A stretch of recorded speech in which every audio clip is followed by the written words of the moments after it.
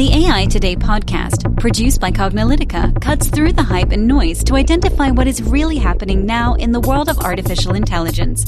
Learn about emerging AI trends, technologies, and use cases from Cognilytica analysts and guest experts.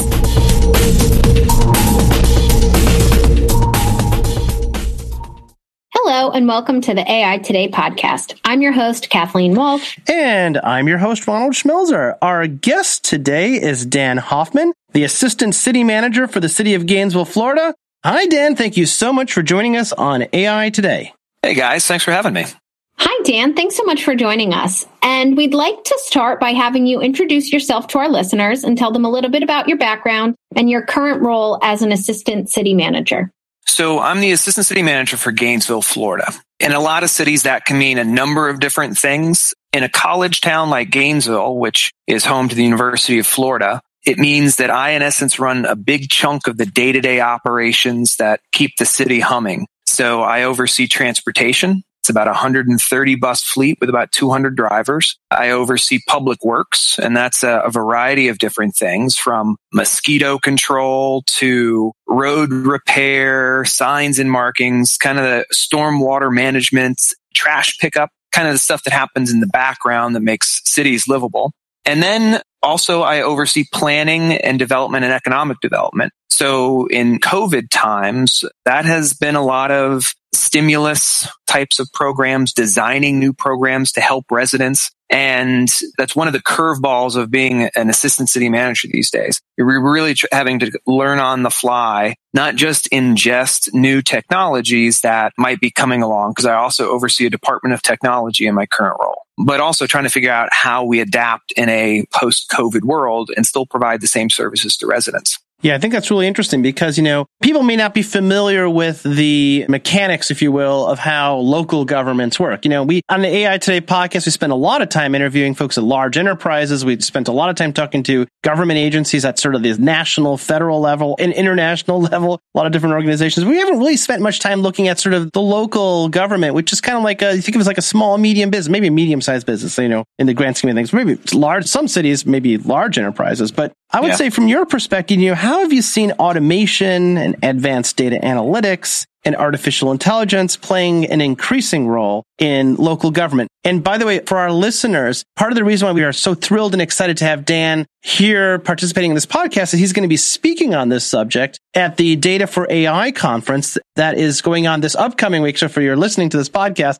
it's going on during the week that you're listening to this. Will be live during the conference week, September 14th through 18th. 2020. And if you're interested in the conference and hearing what Dan has to say on his panel, go to dataaiconf.com. But so, yeah, Dan, maybe some highlights of what you're going to be sharing at the conference and some glimpses as to how those technologies are impacting at the local government level. So a lot of what I'm going to be talking about is how, from a local government's perspective and how we're actually trying to figure out ways to even put the tool in the toolbox. There are lots of products out there that we can buy, and we bought some of them as a local government. We've bought products that help do facial recognition to help us, catch people who've committed crimes. We are working with autonomous vehicles and real-time analytics to try to improve the safety of intersections for pedestrians and cyclists. But a lot of the questions we get and the hurdles we face are less about technology at our level and more about people. How does the public view these tools? So our elected officials are continually asking us to come up with new policies, answer questions about how do we use these tools, but at the same time, protect the privacy and security of residents. Those are the biggest questions we have to face. Now, the tools and the types of things that we are using, that's as a local government, we don't have the resources to hire, the type of people that, Amazon and Microsoft and big companies do. We don't have that brain trust. Gainesville's a little unique in that we have a preeminence. I think University of Florida is either number 6 or number 7 ranked as a public university. They have a huge computer science program there. We've been able to go in and win grants from the National Science Foundation of upwards of $2 million to use AI tools to help us build out some of these products. So we're a little bit unique. Otherwise, we could not afford the talent to implement these tools. We'd be very vendor dependent, and that's not a great situation for any local government. It's interesting you bring that up because as Ron mentioned on our AI Today podcast, we work with government on a national level, but at our Data for AI conference, we do have some state and local panels as well, and you'll be participating on that. We're really looking forward to getting your perspective. So from a city level and local government and then state level as well, what are some of the challenges? I think in general, there's a challenge with the people and getting qualified people on board, no matter who you are. But it's interesting, from a state and local perspective, a local government perspective, how are you approaching technologies such as machine learning and artificial intelligence and looking to adopt them? So we are having to create a lot of policies on the fly. In any local jurisdiction in the country, we are subject to a variety of public information rules, and none of them were written with AI or machine learning in mind. We have to document, and it has to be auditable in many cases, why certain actions or why certain decisions were made. So even if we just buy an off-the-shelf product, we, for example, use something called Clearview AI, which got a lot of attention in the media not too long ago about how it was being used by police departments. We are now having to, after our elected body found out that we were using it, they had a lot of questions. We're now having to write a policy around how, when, and why we use it, and what specifically the algorithm or the tool, how it comes to the determinations it comes to. That's incredibly difficult because most of that is proprietary information for the vendor that we're buying the product from. And it's not something we can build ourselves. So if we're going to actually provide the benefits of these tools to residents, our elected officials are the ones that are saying,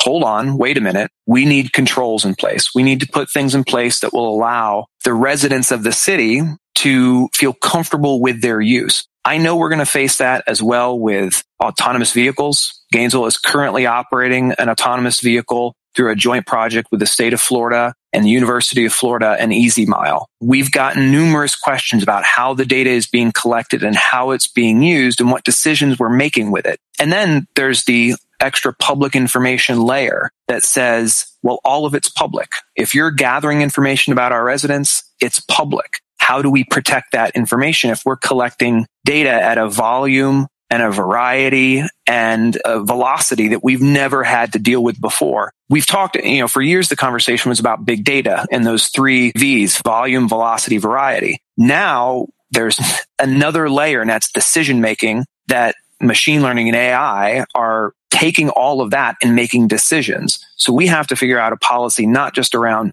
something like storage, but we have to figure out policies around why the machine does what the machine does. And we've never done anything like that before in local government.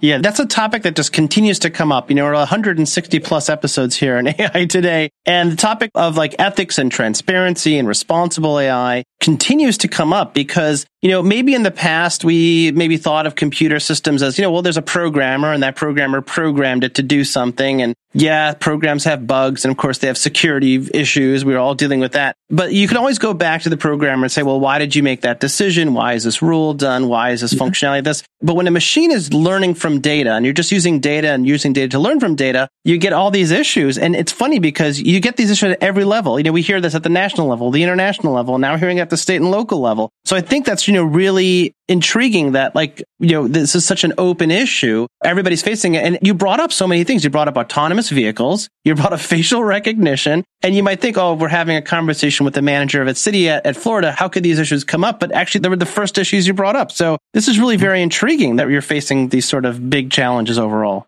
And because we're trying to, if you look at the way the National Science Foundation is providing grants, and NSF brings me up, to this day, they still bring me up to review their applications. The reason why they consult with me on that is they want to make sure that the research dollars they're spending or giving to universities is bringing their research closer to cities, closer to local governments. So they want to know, what challenges are you facing and how do we fund solutions to those challenges? So for any university researcher folks that listen to this podcast, do not just give the National Science Foundation a form letter from your city saying the city supports our research. You need to really substantively engage with your cities.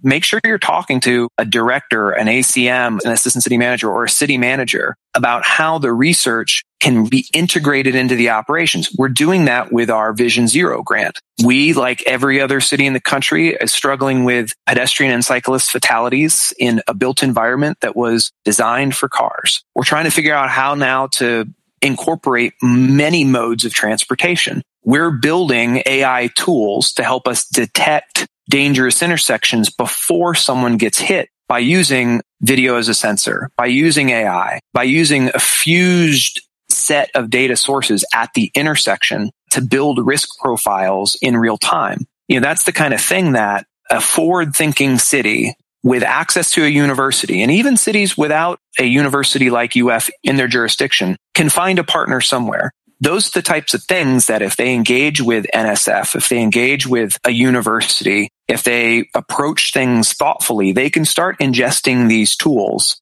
and helping really the rest of the country, because what we do in Gainesville will benefit other people, which is why I'm happy to do it. I'm actually leaving the city of Gainesville. My last day is next Friday. I'm going to go be the city manager of Winchester, Virginia.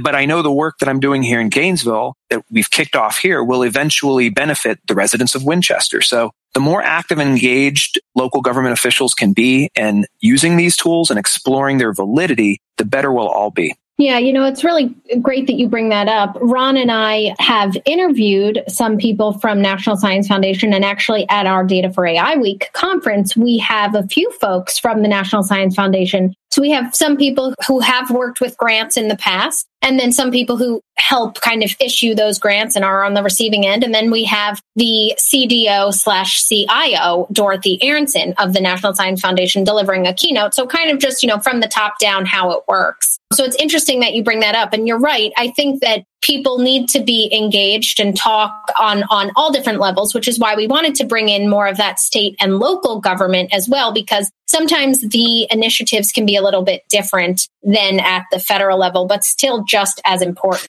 Yeah, and we have access to things that most at the federal level, they don't really have a lot of access to. We run bus systems. We pick up trash. We have fire trucks.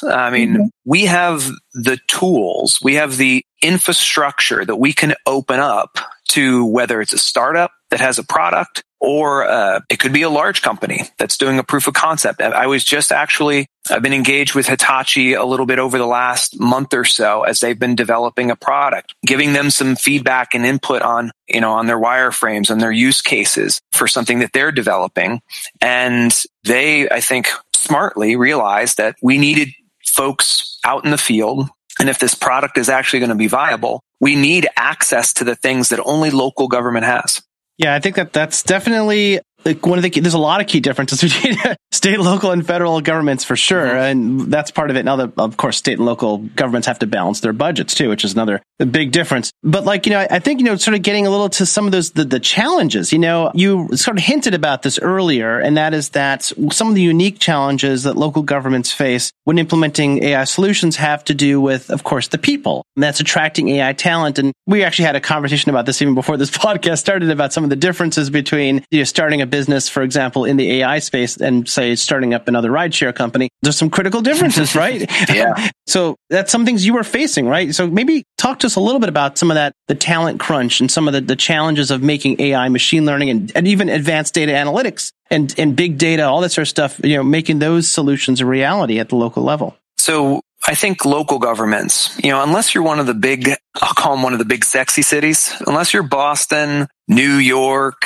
Chicago, LA, unless you're one of those, you're going to struggle to maintain top tier tech talent. A city like Washington, DC can bring in somebody who, from the private sector who wants to have, to lead technology for a major city for a while and leverage their private sector expertise. Gainesville is never going to have that capability.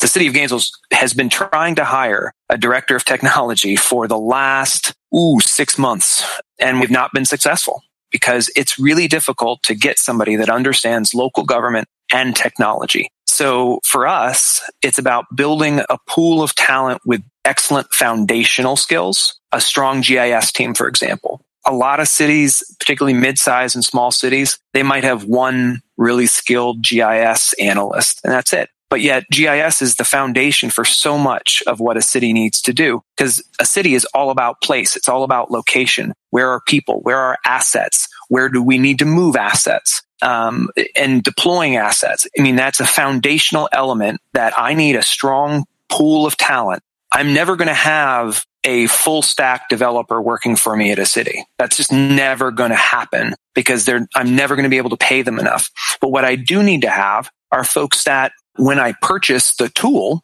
that developer has built, I need folks that can maintain it, that can operate it, that can troubleshoot it, that can have an intelligent conversation with the vendor and give feedback to the vendor. A lot of what I did in my previous job with Montgomery County, Maryland, was working with software companies to try to figure out what kind of skills do we need to have in place in order to effectively use the tools they were selling. And sometimes that meant co-development agreements. Sometimes it meant creating entirely new job descriptions. We're doing that. We did that for our autonomous vehicle project here in Gainesville. We had to create entirely new job descriptions. So we're on the fly having to figure some of these things out while at the same time attract, that foundational talent.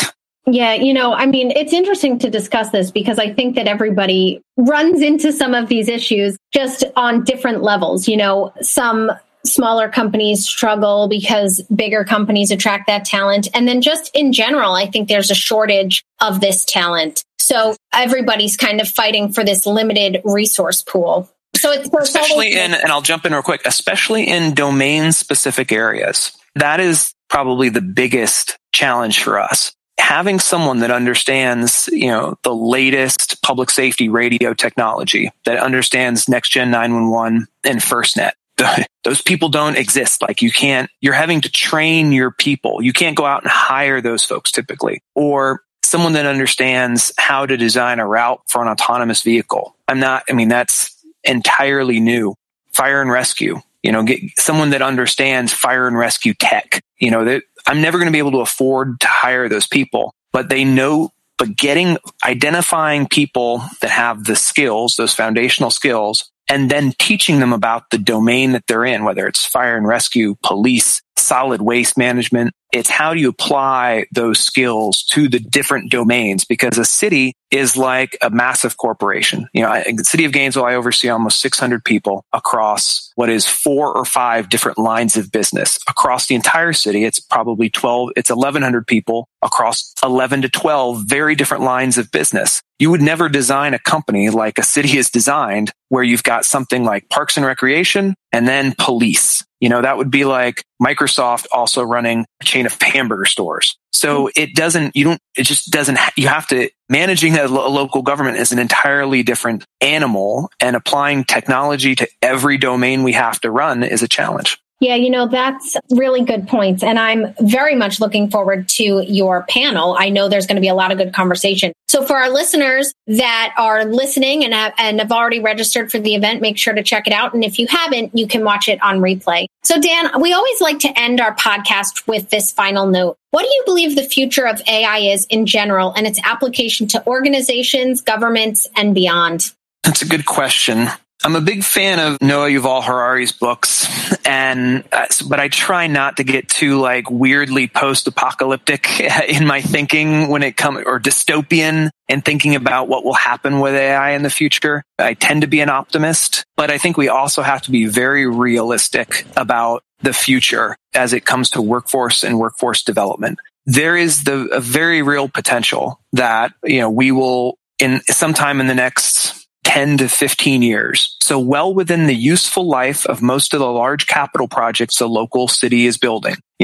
Any garage I build is going to have a 30 to 40 year lifespan. I build a fire station, it needs to last 40 or 50 years. I think it's very realistic that in the next 15 to 20 years, we face a serious employment issue with so many different types of jobs, types of careers becoming completely obsolete. We've seen that incrementally over time as new technology is introduced. But I think we have the potential, because of AI, to not only see significant benefits to society, but also a significant shift there could be an entire class of unemployable people whose skills are obsolete that we need to retrain, that, in essence, they need to reboot halfway through their working life. And that's going to be a huge challenge for a society that really values bootstrapping and lean startup types of mentalities, but at the same time has an education system that really has not kept up over the last 100 years. So I'm cautiously optimistic, let's say, about how AI will impact cities and the populace in the future. Yeah, I think that's another one of those common themes here at AI Today. Our listeners will be very familiar with this idea of like the new workforce and the future. And is AI a thing that's going to move us towards more automation and take people out of the workforce? Or is it actually going to enable a whole new category of jobs? And actually we have I encourage all of our listeners to listen to our AI is not a job killer. It's a job creator. We actually talk about it. It's something job category killer, as we say, in our Forbes article that we wrote on this subject. So, Dan, you've been fantastic. I mean, this is great. People probably would never have thought that all the ideas, the common ideas of AI that we spent all of these years talking about, these themes keep coming up. So I really wanted to thank you so much for sharing with us on the podcast, your insights, a little preview for those who are going to come to the conference, what you're going to be talking about there, but really wanted to thank you so much for being so generous with your time and sharing with our listeners your fabulous insights. Thank you, Kathleen. Thank you, Ron. It's great to hear you guys again. I look forward to reconnecting with you, hopefully in person when I'm back up in the DC region. Absolutely. You guys have always been great to chat with and muse about these things. Oh, absolutely. We're looking forward to reconnecting when you're up here and it's safe to do so. So, yes. And Dan, thank you so much for joining us today. This really was an awesome podcast. And listeners, we hope that you've enjoyed listening to this podcast. If you have enjoyed it, please make sure to rate us on iTunes, Google Play, Spotify, or your favorite podcast platform. As always, we'll post any articles and concepts discussed in the show notes, as well as a link to Dan's panel during our Data for AI conference. Thanks for listening, and we'll catch you at the next podcast. And that's a wrap for today. To download this episode, find additional episodes and transcripts, subscribe to our newsletter, and more, please visit our website at cognilytica.com. Join the discussion in between podcasts on the AI Today Facebook group, and make sure to join the Cognilytica Facebook page for updates on this and future podcasts. Also, subscribe to our podcast in iTunes, Google Play, and elsewhere to get notified of future episodes. Want to support this podcast and get your message out to our listeners? Then become a sponsor. We offer significant benefits for AI Today sponsors, including promotion in the podcast and landing page, and opportunities to be a guest on the AI Today show. For more information on sponsorship, visit the Cognilytica website and click on the podcast link. This sound recording and its contents is copyright by Cognilytica, all rights reserved. Music by Matsu Gravas. As always, thanks for listening to AI Today, and we'll catch you at the next podcast.